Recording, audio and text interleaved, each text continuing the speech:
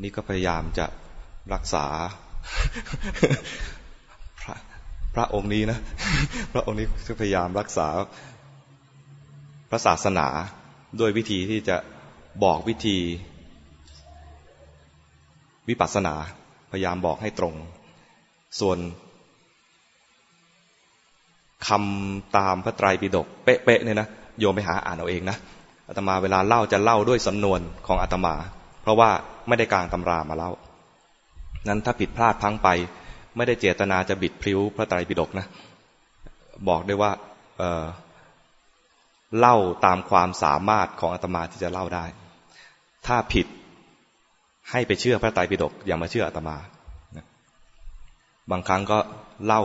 จำสถานที่ผิดจำชื่อบุคคลผิดโยมก็ไปดีลีทเสียงอาตมาแล้วก็ไปเติมไอ้ที่ถูกเอาเอง ตัวสำคัญคือเท่าที่อาตมาจะเล่าได้หรือเท่าที่จะบอกได้ก็คือว่าทำมายังไง ที่น่าจะดีที่สุดเวลาโยมจะมาฟังอาตมาคือว่าอาตมาทำผิดพลาดอะไรมาบ้างนี่นะจะเป็นของจริงที่สุดเลย แล้วก็ได้ดีบ้างได้ไม่ดีบ้างหรือได้ดีบ้างไม่ได้ดีบ้างในระหว่างปฏิบัติอยู่เนี่ยยังไม่จบนะยังไม่สิ้นสุดก็พลาดบ้างต่างๆเนี่ยเวลาเจออะไรมาก็จะมาเล่าให้ฟังในการทำแล้วดูดีก็จะมาเล่าบอกว่าอันนี้ดีนะน่าจะเอาไปทำแต่ในคำแนะนำที่ว่าดีนะน่าจะเอาไปทำเนี่ยนะมันก็ยังไม่ถึงที่สุดมันอาจจะมีข้อผิดพลาดอะไรบางอย่างที่ยังไม่เห็นแต่พอถ้าเห็นแล้วเนี่ยนะก็เดี๋ยวจะมาเล่าต่อ เดี๋ยวเล่าต่อเป็นเรียกว่าเป็นเพื่อนร่วมปฏิบัติจะเป็นเพื่อนที่เผอิญมาบวชนานบวชมานานก็เลยเขาก็เลยสมมุติให้มาเป็นผู้นั่งตรงนี้คอยบอกกล่าวถ้าเป็นโยมด้วยกันนะโยมก็อาจจะไม่ฟัง หรืออาจจะฟังก็ไปนั่งห้องนู้น เรียกว่ามาสมมุติฐานะต่างๆกันตอนนี้อาตมาสมมุติตัวเองสมมุตินามตามท้องเรื่องว่าเป็นพระกฤษบวชมานานเปลี่ยนเสื้อผ้ามาเป็นจีวรประสบการณ์ในความเป็นพระมากกว่าโยมนี่นะก็มีเวลาที่จะอ่านพระไตรปิฎกมากกว่าเพราะโยมเนี่ยต้องทำมาหากินใช่ไหมอาตมาเนี่ยบิณฑบาตตอนเช้ามีเวลาเยอะหลังจากนั้นแล้วก็ง่วงบ้างอ่านแล้วก็ง่วงนะบางทีนะอ่านแรกเนี่ยมึนมากเลยอ่านพระไตรปิฎกมันมึนไม่ใช่พระไตรปิฎกไม่ดีพระไตรปิฎกดีแน่ๆเลยแต่เราเนี่ยไม่ถึงเข้าไม่ถึงอ่านพระไตรปิฎกบางทีราคะเกิดแปลกไหมอ่านพระไตรปิฎกแล้วราคะเกิดเพราะว่าเวลาท่านบรรยายนะบรรยายไม่เกรงใจพระเลยอะ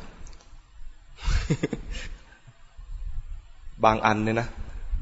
บางอันท่านบรรยายฤาษีที่เสียท่าพระธิดาของพระราชาที่ทำให้ท่านเสียศีลนะฉากบรรยายเนี่ยโอ้โหเราเป็นพระฟุ้งซ่านขี้โกรธราคะจัด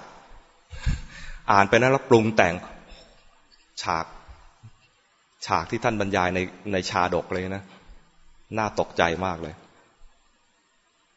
มันเป็นไปได้นะอ่านพระไตรปิฎกแท้ๆนะอ่านไม่ระวังนะไปปรุงภาพทำให้เกิดราคะก็มีอ่านแล้วโทสะเกิดเนี่ยนะมันจะเป็นโทสะประเภทที่ว่าไม่พอใจตัวเองหรือว่าไม่ได้ไม่พอใจพระพุทธเจ้านะไม่พอใจว่าไม่เข้าใจ อะไรของท่าน อะไรเนี่ยไม่เข้าใจอ่านแล้วก็ไอ้พารากราฟบนกับพารากราฟล่างเนี่ยนะมันต่างกันตรงไหนอย่างเงี้ยนะอ่านไปแล้วไม่เข้าใจต่างกันตรงไหนไม่เข้าใจเพราะฉะนั้นถ้าเริ่มจากการอ่านพระไตรปิฎกโดยที่ไม่มีพื้นฐานเนี่ยนะจะมึนมากเลยวิธีเพิ่งได้วิธีไม่นานมาเนี่ยก็คืออ่านหนังสือพุทธธรรมของท่านเจ้าคุณประยุทธ์ก่อนแล้วท่านอ้างถึงพระสูตรอันไหนนะไปตามหาอ่านเอาคราวนี้เข้าใจง่าย เพราะว่าในพระไตรปิฎกเนี่ยไม่ได้เรียงตามเนื้อเรื่องไม่ได้เรียงตามหมวดหมู่ของการปฏิบัติไม่เรียงตามเนื้อหาที่ตอบปัญหาคาใจของเราแต่พระท่านเจ้าคุณประยุทธ์เนี่ยท่านเขียนพุทธธรรมโดยเริ่มการจากการตั้งคำถามที่คนส่วนใหญ่น่าจะสงสัยคำถามแรกเลยคือชีวิตคืออะไรเนี่ยคำถามที่ตั้งเนี่ยตั้งเพื่อเอื้อต่อการศึกษาธรรมะด้วยชีวิตคืออะไรชีวิตเป็นไปอย่างไรชีวิตควรให้เป็นไปอย่างไรไอ้ตอนแรกเป็นไปอย่างไรเนี่ยก็ไม่แบบนึงนะควรให้เป็นไปอย่างไรมันทำให้การศึกษาพุทธศาสนาเนี่ยมันมีขอบเขตแล้วก็รู้จุดหมายในการศึกษาจากการที่เดิมๆของเราเนี่ยคิดอยากจะอ่านพระไตรปิฎกก็เปิดตู้หยิบมาเล่มนึงแล้วก็อ่านหยิบเล่มนึงไม่เข้าใจงั้นเดี๋ยวลองเรียงทีแรกนะลองเรียงอ่านจากเล่มนึงไปเล่มสุดท้ายนะพอเล่มนึงก็หมดกำลังใจแล้ววินัยคงจะยากอ่านพระสูตรก็มึนมากแล้วพระสูตรแรกที่ท่านจัดเรียงเนี่ยนะจัดเรียงพระสูตรขนาดยาวเป็นทีฆนิกายแล้วก็มาพระสูตรขนาดกลางเป็นมัชฌิมนิกายหยิบเล่มแรกก็ทีฆนิกายยาวมากเลยจับประเด็นไม่ถูกยาวขนาดยาวจับประเด็นไม่ถูกวางไว้ก่อนอ่านชาดกชาดกเขายังชั่วไปอ่านบาอภิธรรมไม่เข้าใจแต่ถ้ามีโครงเรื่องนะอย่างเช่นที่ท่านเจ้าคุณประยุทธ์วางโครงเรื่องเอาไว้ให้โครงเรื่องถึงจุดนี้มีพุทธพจน์มีพุทธวจนะตรงไหนแต่ท่านใช้คำว่าพุทธพจน์มีพุทธพจน์ตรงไหนก็ไปเปิดหาอ่านแล้วมันก็ตรงเรื่องราวที่เรากำลังศึกษาเรื่องขันธ์ห้าท่านตรัสไว้ที่ใดบ้างก็เปิดไปดูเราก็จะศึกษาเรื่องขันธ์ห้าตรงแนวชีวิตควรเป็นอย่างไรก็จะอ่านเกี่ยวกับพระโสดาบันหรือว่าอ่านเกี่ยวกับฉันทะตัณหาอะไรนะคือมันมีโครงเรื่องเอาไว้แล้วเวลาจะไปหาในพระไตรปิฎกท่านก็ให้ที่มามีที่มาอ้างอิงในหนังสืออาตมาชอบหนังสืออย่างนี้มากเลยที่ว่าพอยกพุทธพจน์อะไรขึ้นมาแล้วก็มีที่มาให้ด้วยให้เราไปตรวจสอบหาอ่านรายละเอียดได้เองท่านยกมาเท่าที่ท่านต้องการจะอ้างถึงเกี่ยวกับเนื้อหานั้นเท่านั้นแต่พอเราอ่านแล้วก็เข้าใจถึงเนื้อหาโดยละเอียดอาตมาเวลาเล่าก็เลยจะมักจะเป็นตามนิสัยอาตมาคือพอไปค้นรายละเอียดแล้วก็จะเจอรายละเอียดเยอะๆเหมือนอย่าง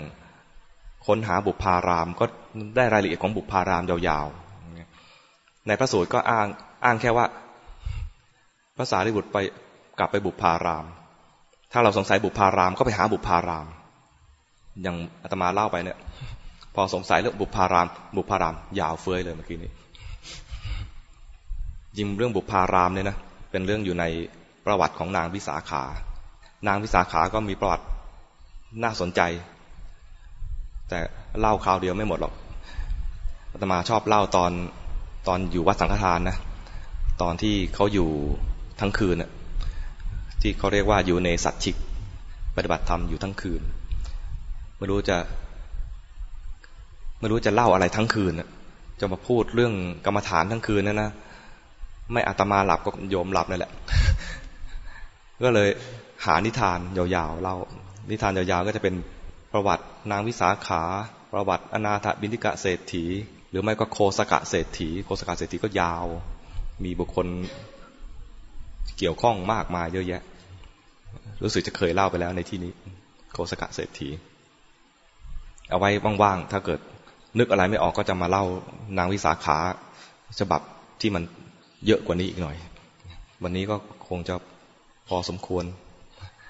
ได้มีประโยชน์อะไรบ้างไหมเนี่ยวันนี้มาเล่าอะไร